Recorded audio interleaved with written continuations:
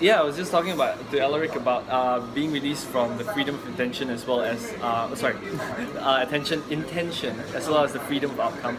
And one of the things that he basically told me and it totally struck me was, so what?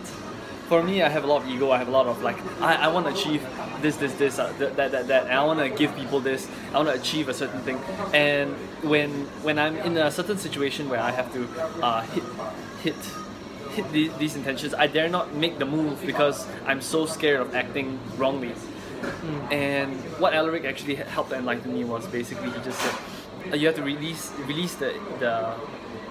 release your need for that outcome to come for the result. And just so what? What happens if you don't achieve? What happens? Life still goes on. You're still living. Everything's still moving on smoothly, and there will always be more opportunities.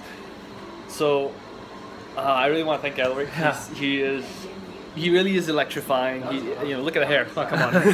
Yeah. So, I really appreciate him. Yeah. Thank you so much. Thank you.